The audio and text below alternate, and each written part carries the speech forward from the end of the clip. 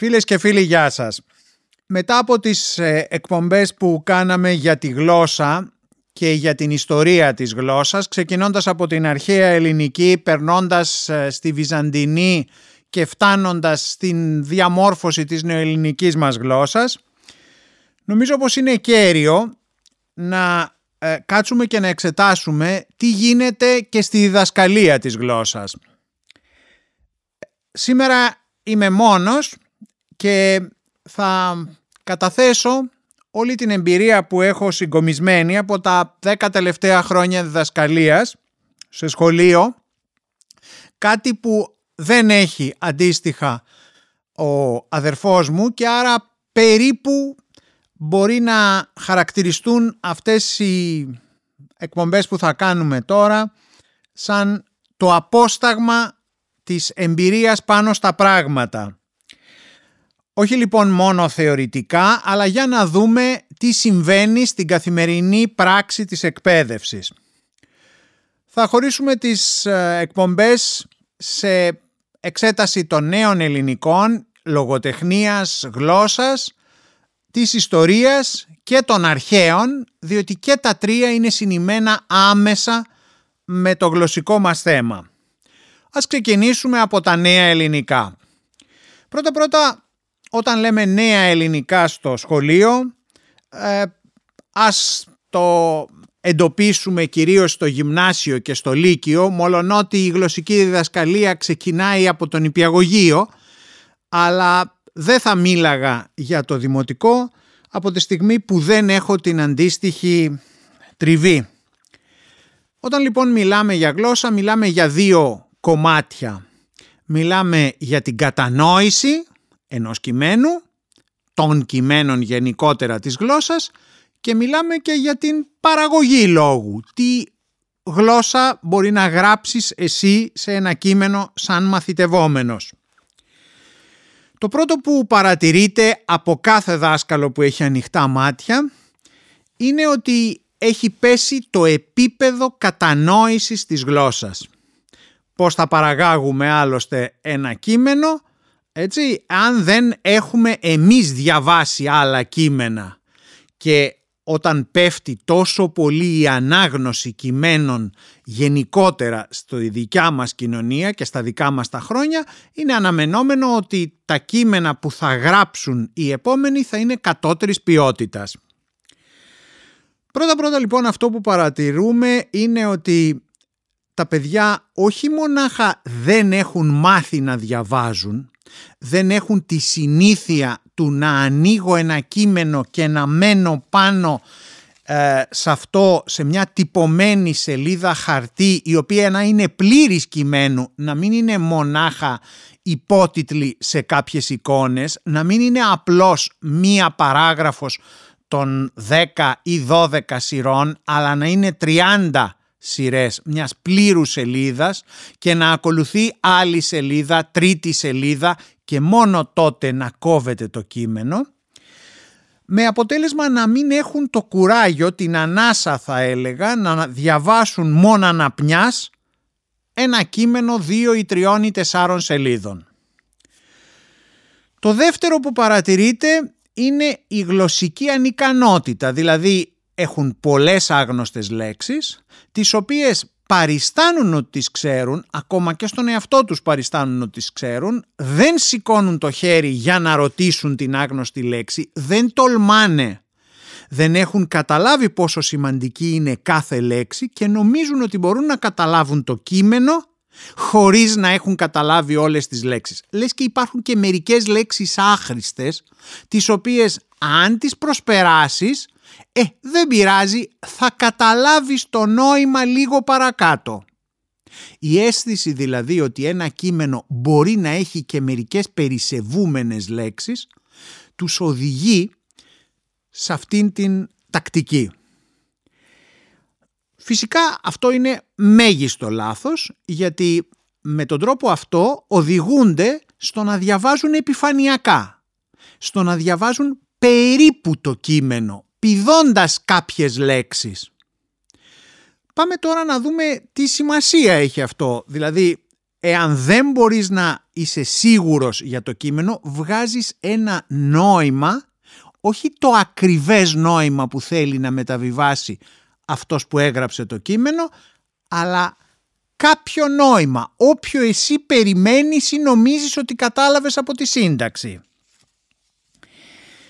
Αυτό οδηγεί όχι μονάχα στο να μην καταλαβαίνουν πλήρως το νόημα, αλλά στο να μην καταλαβαίνουν το νόημα και ακόμα των εκφωνήσεων των ζητημάτων που μπορεί να τους βάλει κάποιος, είτε ως προβλήματα σε οποιοδήποτε μάθημα, δεν ανάγκη να είναι θεωρητικό το μάθημα, αλλά είτε αύριο σε αυτά που θα διαβάσουν. Δεν μπορούμε δηλαδή να είμαστε σίγουροι ότι οι μαθητές κατάλαβαν το κείμενο.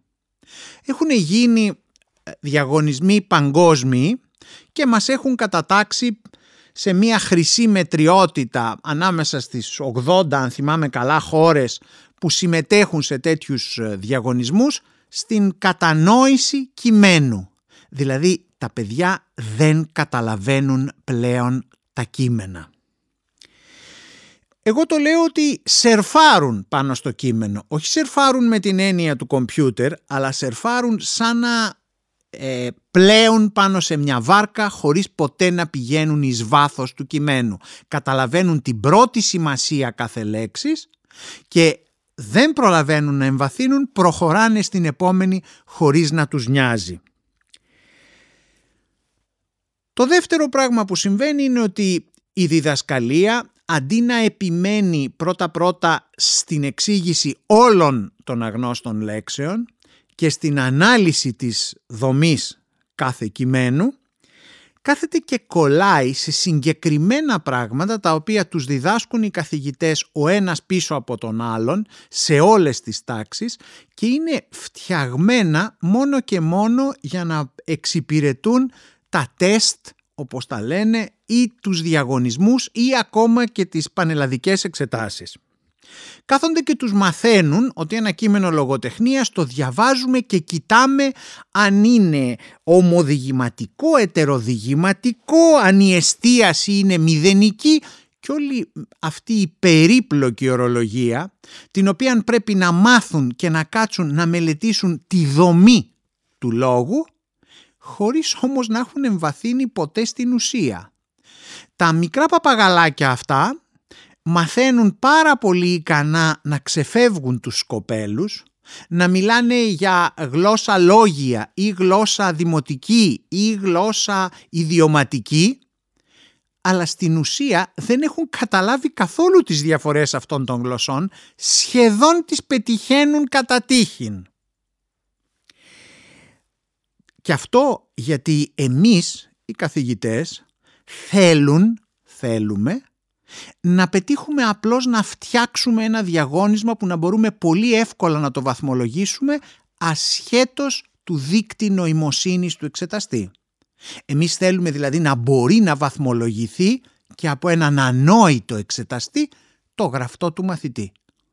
Και επίσης ακόμα και όταν αυτά τα τεστ ή οι εξετάσεις γίνονται μέσα στην τάξη, θέλουν οι περισσότεροι πολύ γρήγορα να διορθώσουν τα 25 ή 30 γραφτά για να μην χάσουν τη δικιά τους την ώρα. Επομένως βάζω μία ερώτηση που είναι προδιαμορφωμένη βάσει αυτών των πραγμάτων που σου έχω πει μέσα στην τάξη και περιμένω μία μονολεκτική, άντε με μία ή δύο αράδες απάντηση. Τη διορθώνω εύκολα, είναι απόλυτα βαθμολογήσιμη, εγώ νιώθω ότι έχω κάνει το χρέος μου, η πολιτεία νιώθει ότι βρήκε ένα κριτήριο για να αφήσει κάποιους εκτός των πανεπιστημίων και να μπάσει κάποιους άλλους εντός, μόνο που αυτό δεν έχει καμία σχέση με το κείμενο, την ανάλυση του και την πραγματική διδασκαλία της γλώσσας. Επομένως, έχουμε μια παιδεία η οποία είναι φτιαγμένη για να υπηρετεί συγκεκριμένα σκοπούμενα, τα οποία δεν έχουν πράγματι σχέση με το αντικείμενο της διδασκαλίας. Βγάζουμε πολύ καλές εξετάσεις, αλλά κανένας μαθητής δεν έχει αγαπήσει, δεν έχει εμβαθύνει και δεν έχει κάτσει να δει την ουσία του κειμένου.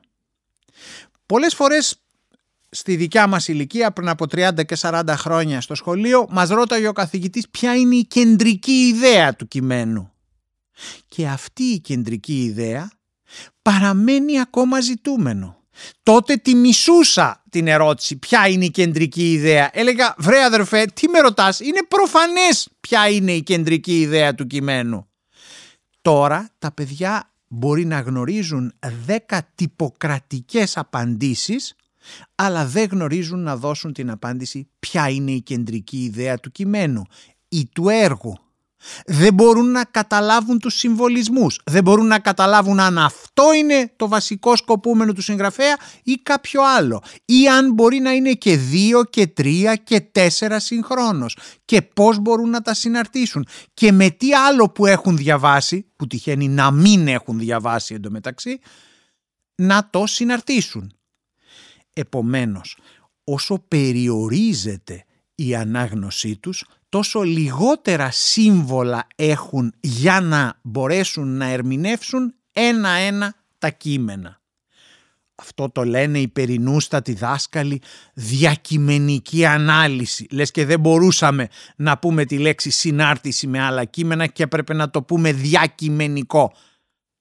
Αλλά η πραγματικότητα είναι ότι όταν έρχονται παιδιά που από το σπίτι έχουν απαξίωση, έχουν εισπράξει απαξίωση από την οικογένεια για το κείμενο, για τη λογοτεχνία, για οποιοδήποτε βιβλίο, δεν έχουν διαβάσει κανένα βιβλίο, έρχεσαι εσύ και τους ρωτάς τι λέει εδώ ο Καβάφης, τι εννοεί εδώ πέρα ο Σεφέρης ή τι θέλει να πει εδώ ο Βυζινός σε αυτό το διήγημα ή ο Παπαδιαμάντης στο άλλο, και περιμένεις να συναρτήσουν κάποια άλλα βιώματα, γράφε διαβάσματα, έτσι, τα οποία θα έπρεπε να έχουν κάνει ή έστω να έχουν υποψιαστεί, και μιλάς μπροστά σε άδεια μυαλά. Δεν έχουν κανένα άλλο πίσω τους ανάγνωσμα και άρα το κάθε ένα μιλάει ξανά από τη βάση στο μυαλό τους και δεν καταλαβαίνουν κανένα συμβολισμό, καμία συνάρτηση, κανέναν προβληματισμό. Όλα αυτά τα πράγματα επίσης συνδυάζονται με το γεγονός ότι δεν έχουν μελετήσει τη γλώσσα στη διαχρονία της και επομένως κάθε λέξη δεν την έχουν δει με ποικίλες σημασίες. Ξέρουν τη μεταφορική, δεν ξέρουν την κυριολεκτική σημασία. Και εμείς νομίζουμε ότι την κατάλαβαν αν απλώς τους δώσουμε ένα ερμήνευμα. Δεν μπορούν να τις συνδυάσουν. Χαρακτηριστικό παράδειγμα που για μένα είναι σαφές και κάθε χρονιά τα κακόμοιρα τα παιδάκια πέφτουν μέσα στην παγίδα μου, είναι η μετάφραση του Γιώργου Σόπουλου που κάνει στην Αντιγόνη και μιλάει σε ένα στίχο εκεί πέρα ο χορός τραγουδάει, θα έπρεπε να πούμε καλύτερα, και μιλάει για τον ζυγό. Και όταν τους λέω ζυγός, μου απαντάνε ναι, ο ζυγός. Τι είναι ο ζυγός, παιδιά, λέω. Έρχεται η απάντηση από, θα έλεγα, ένα 10% και λιγότερο της τάξης που ξέρει τη φράση τη μεταφορική, υπό το ζυγό των Τούρκων. Ωραία, και τι είναι ο ζυγός των Τούρκων? Ίσως ένα παιδί στα 20 ή στα 30 ξέρει να πει και τη λέξη ζυγαριά. Και όταν τους λέω λοιπόν, άρα αφού ξέρεις τη λέξη ζυγός, έστω από τα ζώδια, και μπορείς να τη συναρτήσεις με τη λέξη ζυγαριά, πες μου τώρα, είχαν καμία ζυγαριά οι Τούρκοι και καθόμασταν από κάτω? Μας ζύγιζαν με το βάρος δηλαδή? Εκεί δεν υπάρχει καμία απάντηση. Και φυσικά φαίνομαι γραφικός όταν τους λέω ότι, ξέρετε, πρέπει και λίγο να ασχοληθείτε και με το χωριό. Όταν πηγαίνετε στο χωριό, κοιτάξτε και τίποτα. Δείτε μήπως υπάρχει. Τι να είναι άραγε ο ζυγός? Πώς οργώνουμε? Και εκεί καταλαβαίνω ότι δεν ξέρουν καν τι θα πει όργωμα. Δεν ξέρουν τι δουλειά κάνει το τρακτέρ. Δεν έχουν κανένα βίωμα πίσω. Όχι για ανάγνωσμα που ζητάω εγώ, που θα ήταν το δεύτερο, μα δεν έχουν πράγματι δει ποτέ κανένα αγροτικό εργαλείο, δεν έχουν αναρωτηθεί τι εργασίες υπάρχουν, δεν μπορούν να απαντήσουν καλά. Ωραία, η κατσίκα, το αρσενικό πώς είναι, ο κατσίκος? Το πρόβατο ή η προβατίνα, το αρσενικό πώς είναι, ο πρόβατος? Όλα αυτά λοιπόν που σε κάποιους ανθρώπους που έχουν μελετήσει τη γλώσσα περισσότερο και έχουν βιώματα ή έστω μέσω λογοτεχνίας τα έχουν προσλάβει, γιατί και εγώ ίδιος οφείλω να ομολογήσω ότι γεννήθηκα σε πολυκατοικία στα Πατήσια και ζω σε πολυκατοικία. Δεν είχα ούτε παππούδες, ούτε γιαγιάδες, ούτε είχαν κότες, ούτε είχαν πρόβατα, αλλά αλίμονο. Γνωρίζουμε τι είναι το κρυάρι, γνωρίζουμε τι είναι ο τράγος. Δεν μπορεί να μην τα ξέρεις. Γνωρίζεις τι είναι το αλώνισμα, γνωρίζεις τι είναι το όργωμα. Προχθές ακόμα εξηγούσα τι είναι η σβάρνα. Όταν λες πήρε σβάρνα, τι ακριβώς εννοείς? Τι εργαλείο είναι η σβάρνα? Και πώς είναι? Και γιατί τότε μια γυναίκα λέγεται σβαρνιάρα? Αυτή είναι σβαρνιάρα. Όλα αυτά λοιπόν αν δεν συνδεθούν, αν δεν έχεις πλούσιο λεξιλόγιο, πώς περιμένεις να καταλάβεις εκείνους που γράψαν λογοτεχνία έχοντας όλα αυτά προοφθαλμών, με μια γλώσσα που ήξερε να τα εκφράσει, που έλεγε την ακριβή λέξη για κάθε πράγμα, και εσύ τώρα προσπαθείς να καταλάβεις και την κυριολεκτική της σημασία, ούμινε αλλά και τη μεταφορική ή τη συμβολική της σημασία. Και όλα αυτά με το φάσμα πίσω των εξετάσεων. Ότι εμείς εδώ δεν διδάσκουμε για να μάθουν πράγματι να καταλαβαίνουν ένα κείμενο τα παιδιά, να καταλαβαίνουν ένα κείμενο και να πιάσουν κιόλας ή να υποψιαστούν και ποιες άλλες σημασίες θα μπορούσε να έχει, ποια παρακούσματα, ποιες παρηχήσεις, όχι καν την πρώτη ανάγνωση, αλλά και τη δεύτερη και την τρίτη κάτω από την πρώτη, την οποία να την απορρίψουν, να πούν ότι όχι, δεν λέει αυτό. Αλλά εμείς θυρεύουμε μονάχα πώς θα φτιάξουμε ένα κουτάκι από ερωτήσεις πολλαπλών απαντήσεων, ναι, όχι, τότε ή τότε, ορίστε αυτό ή δώστε εκείνο, για να είμαστε ήσυχοι με τη συνείδησή μας ότι αφήσαμε κάποιο ποσοστό απ' έξω και ότι περάσαμε ένα υπόλοιπο ποσοστό. Άρα όλη η διδασκαλία της νέας ελληνικής είναι επικεντρωμένη πάνω στο πώς θα εξετάσουμε και όχι πάνω στο πώς θα διδάξουμε. Ένα περαιτέρω πρόβλημα είναι ποιοι τα διδάσκουν όλα αυτά. Άνθρωποι που δεν αγάπησαν τα νεοελληνικά κείμενα. Άνθρωποι οι οποίοι μπήκαν στις σχολές τις φιλολογικές με 12 και 13 και 14.000 μονάδες, δηλαδή μετατρέψτε το σωστά, μαθητές οι οποίοι στα 4 βασικά μαθήματα, ιστορία, αρχαία, λατινικά και νεοελληνικό λόγο ή έκθεση, πήραν 14 ή 13. Δηλαδή όσοι δεν μπορούσαν να μπουν στα πολυτεχνία, όσοι δεν μπορούσαν να μπουν στις επιστήμες υγείας όπως τα έχουν τώρα χωρισμένα και αναγκάστηκαν να πάρουν βρε αδερφέ κάτι θεωρητικό γιατί από μαθηματικά δεν σκαμπάζω, από βιολογία δεν σκαμπάζω, δεν μπορώ να πάω σε εκείνο τον τομέα, ας πάω να γράψω νομική, βέβαια θέλω 18.000 μονάδες. Αλλά φιλολογία δεν βαριέσαι. Μπες μωρέ και με 13, μπες και με 12, μπήκανε και με 11 σε περιφερειακά πανεπιστήμια. Και αυτοί είναι αυτοί οι οποίοι θα διδάξουν γλώσσα, αυτοί που δεν έμαθαν οι ίδιοι και γράφαν το 12 και το 13. Θα διδάξουν τώρα στα σοβαρά με αγάπη νεοελληνική λογοτεχνία. Και με ποια διαβάσματα? Όταν λέμε ότι η τηλεόραση και τώρα το ηλεκτρονικό παιχνίδι έχουν καταστρέψει την αναγνωστική ικανότητα και έχουν βάλει τους ανθρώπους να μην μπορούν να διαβάσουν συνεχή λόγο και να μην έχουν ασκηθεί στο συνεχή λόγο, τα αποτελέσματα είναι τραγικά. Αυτοί οι άνθρωποι είναι τώρα δάσκαλοι μετά μία 20ετία. Συνειδητοποιείς και κάτι άλλο ακόμα. Την ώρα που διδάσκεις καταλαβαίνεις αν είσαι στοιχειωδός έμπειρος δάσκαλος και προσπαθείς να βάλεις και τα παιδιά να διαβάσουν, μήπως και καταλάβουν από τη δική τους ανάγνωση, ακούγοντας τη δική τους φωνή και προσπαθώντας να ελέγξεις και τη δική τους απαγγελία, καταλαβαίνεις πόσο δύσκολο πράγμα είναι να μάθεις να διαβάζεις και να απαγγέλεις φωναχτά. Αυτό που συμβαίνει, και συμβαίνει και μέσα σου βέβαια, αλλά με την απαγγελία φαίνεται πολύ περισσότερο, είναι ότι πρέπει τα μάτια να έχουν προχωρήσει πιο μπρος από το σημείο ανάγνωσης, να έχουν αντιληφθεί το νόημα 3, 4 ή και 5 λέξεων μπροστά, την ώρα που εσύ εκφωνείς την 4η ή την 5η λέξη που έχουν ήδη περάσει τα μάτια σου. Δηλαδή πρέπει να μάθεις, να εκπαιδευθείς, να ετεροχρονίζεις, άλλο πράγμα να διαβάζουν τα μάτια σου και με κάποια καθυστέρηση να εκφωνείς τις λέξεις. Αν δεν το κάνεις αυτό, πρώτα έχεις το τυπικό που παθαίνει ο κάθε μαθητής. Αν τυχόν η πρόταση είναι ερωτηματική, εσύ δεν το έχεις καταλάβει ότι είναι ερωτηματική, δεν έχεις μπορέσει να φτιάξεις τη φωνή ώστε να τονίσει το σημείο ερώτησης και φτάνεις στο τέλος και πρέπει να το ξαναδιαβάσεις για να δεις πού είναι η ερώτηση και πώς πρέπει να διαβάσεις σωστά.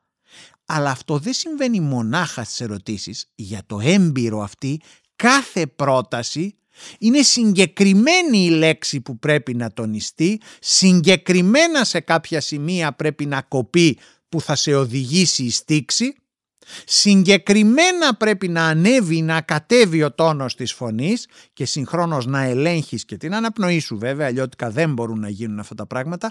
Επομένως, αν δεν έχεις δει 1, 2, 3 σημεία στίξης μπροστά, δεν μπορείς να διαβάσεις.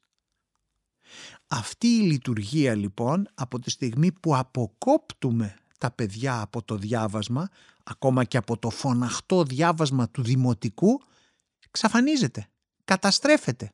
Βγαίνουν και έχουν μία εκφώνηση του λόγου, οποιουδήποτε λόγου, όχι καν του λογοτεχνικού που είναι και ο πιο απαιτητικός ή της ποίησης, η οποία τονίζει τα άρθρα.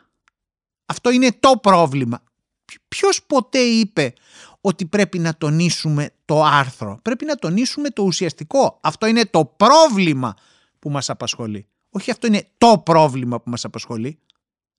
Αλλά βέβαια όλα αυτά για να τα εξηγήσεις πόσο χρόνο θέλει, πόση αγάπη προς το κείμενο, πόσες φορές να το διαβάσει υποδειγματικά ο δάσκαλος και να απαιτήσει να διαβάσεις το κείμενο σωστά. Να μην γράψεις τίποτα. Να διαβάσεις το κείμενο σωστά. Πάρα πολλές φορές μέσα στην τάξη δεν χρειάζεται να ρωτήσω καθόλου τη μετάφραση του αρχαίου κειμένου, ούτε καν να ρωτήσω το νεοελληνικό κείμενο κάποια συγκεκριμένη φράση ή κάποια συγκεκριμένη λέξη που εξήγησα.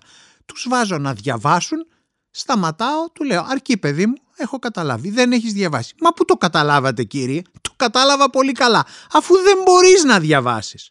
Αφού σου διάβασα, σου είπα ότι αυτό ήταν το κεντρικό σημείο και εσύ τραυλίζεις. Δεν μπορείς να αναπαραγάγεις ούτε το δικό μου το διάβασμα, ούτε καν το δικό μου νόημα, τη δικιά μου νοηματοδοσία». Τι διάβασες? Αν είχες διαβάσει, θα μπορούσες τουλάχιστον να διαβάσεις και να τονίσεις σωστά. Φυσικά, σε όλο αυτό το θέμα, κύριο ρόλο παίζει και το μονοτονικό. Από τη στιγμή που καταργήσαμε το άγχος του μαθητή για το, όχι καν για το αν τονίζεται ή όχι μια λέξη και πού τονίζεται μια λέξη, αλλά για το αν θα έχει περισπωμένη οξία, ψηλή ή δασία, μειώσαμε ουσιαστικά την προσπάθειά του να αποκωδικοποιήσει τα σημεία στίξεως και τα σημεία τονισμού, με αποτέλεσμα να υπάρχουν συνεχείς παρατονισμοί. Τα παιδιά να λένε ημιτήρ και να μην τους φαίνεται περίεργο, ενώ όταν είχες να αντιμετωπίσεις ημίτηρ της μητρός, τη μητρή, λέω τώρα ένα παράδειγμα από τα αρχαία, ο μήτερ, αμάν περισπωμένη, να το θυμηθώ, μακρόν προβραχαίος, να θυμηθώ ότι το ήτα είναι μακρόν, το έψιλον είναι βραχή, τώρα κάπου θα βάλεις μία τελίτσα, δεν βαριέσαι. Πρώτα μου γράφουν κείμενα τα οποία και από καλούς μαθητές, τα οποία λείπουν οι τόνοι πολλές φορές ή λείπουν αρκετοί από τους τόνους, διότι είναι αυτονόητοι. Τι άλλο, μητέρα, γιατί χρειάζεται να το βάλουμε, όλοι το ξέρουμε. Οπότε το όλοι το ξέρουμε μεταφράζεται στο δεν πειράζει αν δεν βάλω και 1, 2, 3, 5, 10 τόνους. Και επίσης στο δεν υπάρχει πρόβλημα φίλε, εντάξει, ωραία, έβαλα και έναν τόνο, τι άλλο θα βάζα. Ενώ σε προηγούμενη διδασκαλία όταν υπήρχε το πολυτονικό, όχι, μπορεί να βάζεις περισπομένη ή να είχες οξία, να ήταν λάθος, να σου σημείωνε μισό λάθος, να υπήρχε ένα πνεύμα. Όλα όσα κουβαλούσαν επίσης μαζί τους οι περισπομένες, οι οξίες, οι δασίες και οι ψηλές, όλα αυτά χάθηκαν, απενοχοποιήθηκε ο μαθητής και έχασε και τον τονισμό το σωστό της λέξης. Αλλά πάμε και σε άλλα σημεία της διδασκαλίας. Πάμε στο θέμα, το δεύτερο κομμάτι, που είναι η παραγωγή λόγου. Όταν έχεις τόσο φτωχή αντίληψη του λόγου, κατανόηση του λόγου και έρχεσαι και από το σπίτι σου φορτισμένος ότι δεν χρειάζονται αυτά τα πράγματα. Εσύ πολυτεχνείο θα πας παιδί μου, επομένως εκεί είναι το οικονομικό ενδιαφέρον. Δεν πρόκειται εσύ να ασχοληθείς ούτε με λογοτεχνία ούτε με το να γράψεις κάτι. Βεβαιότατα λοιπόν φτωχή κατανόηση λόγου σημαίνει και φτωχή παραγωγή λόγου. Θα γράψεις έναν λόγο ο οποίος δεν θα είναι απαιτητικός. Και δεν θα είναι απαιτητικός σημαίνει ότι δεν θα έχεις ποτέ τις υψηλές, τις δουλεμένες λέξεις από ανθρώπους οι οποίοι πάλεψαν με σκέψη πάνω στο λόγο, αλλά θα έχεις τις καθημερινές, τις εντελώς απλές λέξεις. Δεν θα μπορείς να διακρίνεις ειδικές σημασίες και ειδικές διαφοροποιήσεις, αλλά θα χρησιμοποιείς μία λέξη πασπαρτού. Είναι τρομερά δύσκολο να εξηγήσεις στα παιδιά πλέον, τα οποία δεν διαβάζουν τυπωμένο κείμενο, δεν διαβάζουν επίσημο κείμενο, δεν διαβάζουν καν εφημερίδα, που ενώ παλιά θα μας σηκωνόταν η τρίχα αν συνιστούσαμε στα παιδιά, διάβασε εφημερίδα τουλάχιστον ένα άρθρο που να σε ενδιαφέρει πάνω σε οποιοδήποτε θέμα σε ενδιαφέρει, για να μπορώ να ξέρω ότι τουλάχιστον έχεις δει πώς γράφει κάποιος δόκιμος γραφιάς, δεν λέω συγγραφέας, δημοσιογράφος, αυτού του είδους τα θέματα. Αν είναι πολιτική ανάλυση, αν είναι ποδοσφαιρική ανάλυση ή αν είναι ανάλυση κινητήρων αυτοκινήτου. Πώς το γράφει, τι λέξεις χρησιμοποιεί, πώς διαφοροποιείται το δικό του ύφος σε σχέση με του αλουνού. Τι κάνουνε? Βάζουν μέσα τις λέξεις που χρησιμοποιούν τις καθημερινές μέσα σε δοκίμια αναλύσεων που δεν έχουν καμία θέση. Τους ζητάω να μου δώσουν μια ψυχολογία, ας το πούμε, ενός ήρωα τραγικού, του Οδυσσέα ή της Ιφηγένειας ή της Αντιγόνης ή της Ισμήνης, και μου λένε η Ιφηγένεια είναι σοκαρισμένη. Κάποιοι μου το βάζουν και εντός εισαγωγικών. Όταν έρχομαι και τους λέω δεν μπορεί να χρησιμοποιούμε λέξεις του καναπέ που μπορεί να τη χρησιμοποιήσει στο σπίτι σου, ήταν σοκαρισμένη η θεία μου από αυτό που άκουσε. Για την Ιφηγένεια θα πρέπει να πεις ταραγμένη, θα πρέπει να πεις συγκλονισμένη, θα πρέπει να πεις ήρθε και ήταν συγκεχημένα τα αισθήματά της. Θα πρέπει να μιλήσεις με άλλη γλώσσα, γιατί γράφεις για την Ιφηγένεια, δεν γράφεις για τη φίλη σου, την Αθανασία ή τη Γεωργία. Τους φαίνεται τρομερά παράδοξο. Όταν τους λέω ότι αυτές οι λέξεις είναι κοινότυπες, είναι τριβιάλ, είναι χρησιμοποιημένες και δεν επιτρέπεται, είναι από ξένη λέξη, γιατί μου λέει, είναι πολύ λογικό, σοκαρισμένη. Είμαι σοκαρισμένος. Χάνουν δηλαδή τις δυνατότητες του γλωσσικού κώδικα και τις διαφοροποιήσεις που κάνει ο άλλος, ο σωστός χρήστης αυτής της γλώσσας. Πάμε να δούμε κι άλλα σημεία. Από ποια βιβλία θα διδαχθούν, τα οποία έχουν ποια επιλογή κειμένων και ποιων κειμένων, ποιων συγγραφέων. Τρομάξαμε να δούμε εμείς οι παλιότεροι που κάναμε μονάχα νεοελληνικό λόγο, τρομάξαμε να δούμε επιτέλους πριν από κάποια χρόνια, πάνε τώρα σίγουρα 25 χρόνια, μπορεί να πηγαίνουν και 30 χρόνια, που εμφανίστηκαν τα πρώτα ξένα λογοτεχνικά κείμενα στην παιδεία, μεταφρασμένα. Πρώτα είναι τόσο άτεχνες οι μεταφράσεις αυτές, παρμένες άκρητα από οποιαδήποτε έκδοση κυκλοφορεί, ώστε πραγματικά απορείς αν πρέπει να διαβάσουν έστω 5 σελίδες από Ντοστογεύσκι, ας πούμε το έγκλημα και τιμωρία, σε ένα ανθολόγιο, ή μήπως δεν πρέπει να διαβάσουν ποτέ τέτοιες μεταφράσεις. Αν είναι ποίηση, ακόμα χειρότερα. Ξεπερνάω όμως αυτό το θέμα και πάω στα πρωτότυπα έργα. Ποιος διαλέγει? Με ποια κριτήρια? Με τα ηθικοπλαστικά κριτήρια του να πω πράγματα τα οποία να μην προσβάλλουν ποτέ συγκεκριμένες κοινωνικές ομάδες? Να μιλήσω για τα φύλλα στη λογοτεχνία, αλλά με τέτοιο τρόπο που ποτέ να μην προσβάλλω κάτι, με πολιτική ορθότητα?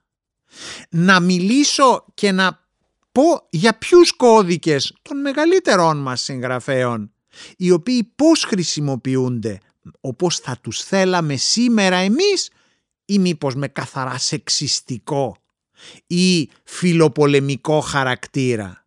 Γιατί αν πάει έτσι, βεβαίως πόσες τέτοιες σεξιστικές λέξεις θα βρει κανείς στον Καβάφη, πόσες τέτοιες αντίστοιχα θα βρει σε άλλους ποιητές μας, στον Ελίτη, οι οποίες αποκλείονται, θα εξηγηθούν πλήρως στους μαθητές, ή οι μαθητές δεν είναι ικανοί, ή οι μαθητές δεν πρέπει να μάθουν αυτό το λεξιλόγιο?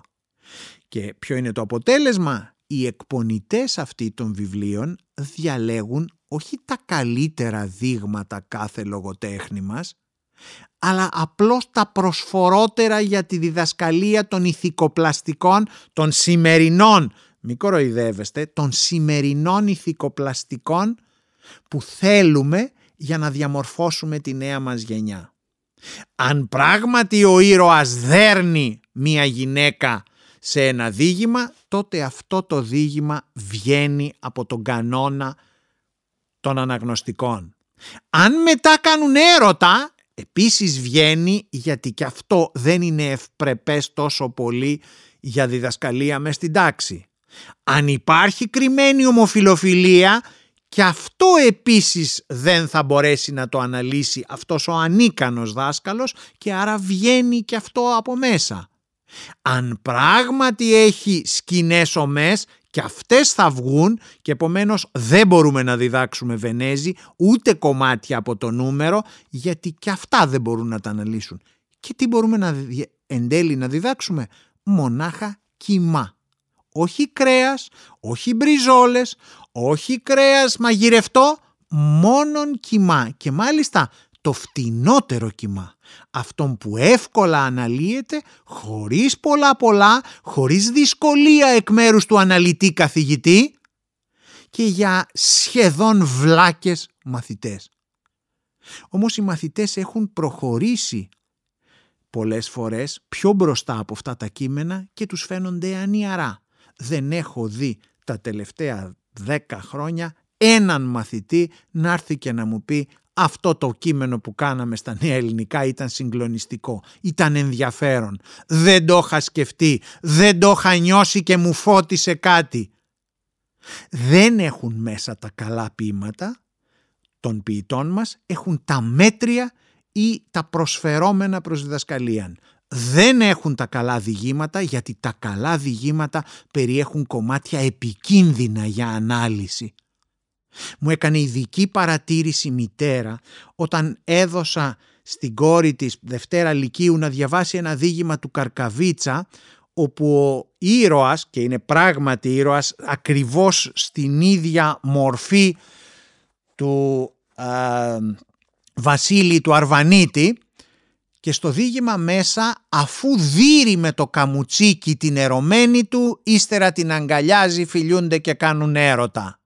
Και μου είπε η μαμά, μου έστειλε ειδικό σημείωμα η μαμά, η οποία ήταν και γιατρίσσα, ηρίστο εμπαρόδο, φανταστείτε πόσο ξέρει από ανθρώπους, από διδασκαλία, ότι δεν επιτρέπεται να δίνω τέτοια κείμενα και να τα ερμηνεύω στην κόρη της, η οποία είναι έφηβη, διότι θα προσλάβει ότι μπορεί να δέρνεις τη γυναίκα σου και μετά να είστε πάλι ζευγάρι. Όταν λοιπόν έχουμε τέτοια μυαλά, πώς είναι δυνατόν να θέλουμε να έχουμε πρόσληψη της πραγματικής λογοτεχνίας, που βεβαιότατα και τέτοιες καταστάσεις αναλύει, γιατί ακριβώς εκεί θέλει να βάλει το δάχτυλο ο λογοτέχνης. Δεν θέλει να το βάλει απλώς στην καθημερινότητα της κυρίας Μαρίκας και του κυρίου Γιώργου. Αυτό δεν είναι λογοτεχνία. Επομένως, εδώ έχουμε πολλά εμπόδια, πολλαπλά. Έχουμε κακά βιβλία, έχουμε κακή επιλογή κειμένων μέσα σε αυτά τα βιβλία, έχουμε ανίκανους ή ημιεγγράμματους δασκάλους, έχουμε ένα εκπαιδευτικό σύστημα το οποίο θυρεύει το πώς θα ελέγξει το μαθητή και όχι πώς θα διδάξει το μαθητή, και μάλιστα πώς θα ελέγξει το μαθητή με τον ελάχιστο κόπο του εξεταστή, με τον πλέον αδιάβλητο τρόπο του να μπορέσει να τον βαθμολογήσει. Είναι δυνατόν η γλώσσα να περάσει από τόσα κόσκινα? Από τόσα κόσκινα περνάνε μονάχα τα κείμενα που έχουν, και δυστυχώς και αυτά τα βάλαν να τα διδάξουν στο δημοτικό σχολείο από ετικέτες προϊόντων. Ναι, θα το δείτε και αυτό. Διδάσκουν ετικέτες προϊόντων και βάζουν τα παιδιά να φέρουν ετικέτες από μαγιονέζες και από κέτσαπ, τάχα για να ευαισθητοποιηθεί ο μαθητής του δημοτικού στην οικολογία και στο τι περιέχει, και να πρέπει να μάθει το παιδί στη σύγχρονη κοινωνία να διαβάζει την ετικέτα για να κρίνει ποια προϊόντα είναι καλά, ποια προϊόντα είναι οικολογικά, ποια προϊόντα περιέχουν συντηρητικά. Και στα σοβαρά έτσι υπηρετείται η γλωσσική διδασκαλία? Από τις ετικέτες της Procter & Gamble, στην κέτσαπ επάνω ή στην κοκακόλα επάνω περιέχει ε322, προσοχή το προϊόν να μην χρησιμοποιηθεί με γυμνά χέρια? Αυτό είναι η γλώσσα? Και όμως αυτό είναι η πιο μοντέρνα, εντός εισαγωγικών, εκδοχή της διδασκαλίας της Νέας Ελληνικής. Ξεκινάει από μετριότατα κείμενα, με συγκεκριμένα σκοπούμενα μέσα τα κείμενα τα φτιαγμένα στο δημοτικό, και πηγαίνει στο γυμνάσιο με τα πιο ταπεινά εκλεγμένα κείμενα, με τα πιο ταπεινά κριτήρια εκλεγμένα κείμενα, προς διδασκαλία που είναι μη ζωντανή διδασκαλία. Έτσι είναι αδύνατον τα παιδιά και να εισπράξουν τη γλώσσα και τον κώδικα το γλωσσικό στην πληρότητά του, και βεβαίως να αναπαραγάγουν οποιοδήποτε κείμενο. Και το τραγικό αποτέλεσμα είναι ότι πάρα πολλές φορές λαμπροί μαθητές της θετικής κατεύθυνσης ή των σπουδών υγείας χάνουν θέματα στις Πανελλήνιες επειδή δεν έχουν καταλάβει την εκφώνηση. Διάβασαν περί άξονα, αλλά προσπέρασαν τη φράση περί κάθε τον άξονα και λύνουν όλη την άσκηση ως εάν ο άξονας είναι οριζόντιος. Διάβασαν ροπή, αλλά δεν διάβασαν και τη διπλανή λέξη, και έτσι λύνουν μια διαφορετική εκδοχή της άσκησης, που όμως ήταν επίτηδες φτιαγμένη ώστε να είναι με αυτόν τον τρόπο διατυπωμένη. Όταν δηλαδή δεν μπορείς να διαβάσεις και να καταλάβεις ακριβώς ένα κείμενο, ούτε την εκφώνηση των θετικών επιστημών δεν μπορείς να καταλάβεις. Και γι' αυτό και οι σωστοί δάσκαλοι και της χημείας και της φυσικής και των μαθηματικών επιμένουν ακριβώς να καταλάβει ο μαθητής, και ίσως το βασικότερο τους πρόβλημα είναι να καταλάβει ο μαθητής την εκφώνηση. Όχι αν θα μπορέσει και αν έχει τα όπλα, τα μαθηματικά ή τα φυσικά ή τα χημικά για να λύσει αυτό το πρόβλημα, αλλά να καταλάβει την εκφώνηση, να αντιληφθεί πλήρως τι του ζητείτε και να μην ξεχάσει ότι υπάρχει και δεύτερο και τρίτο υποθέμα. Εκεί έχουμε φτάσει, εκεί τον έχουμε κατεβάσει το λόγο. Αυτά περίπου για την διδασκαλία των ελληνικών, πολύ σύντομα βέβαια, σήμερα στο γυμνάσιο και στο λύκειο.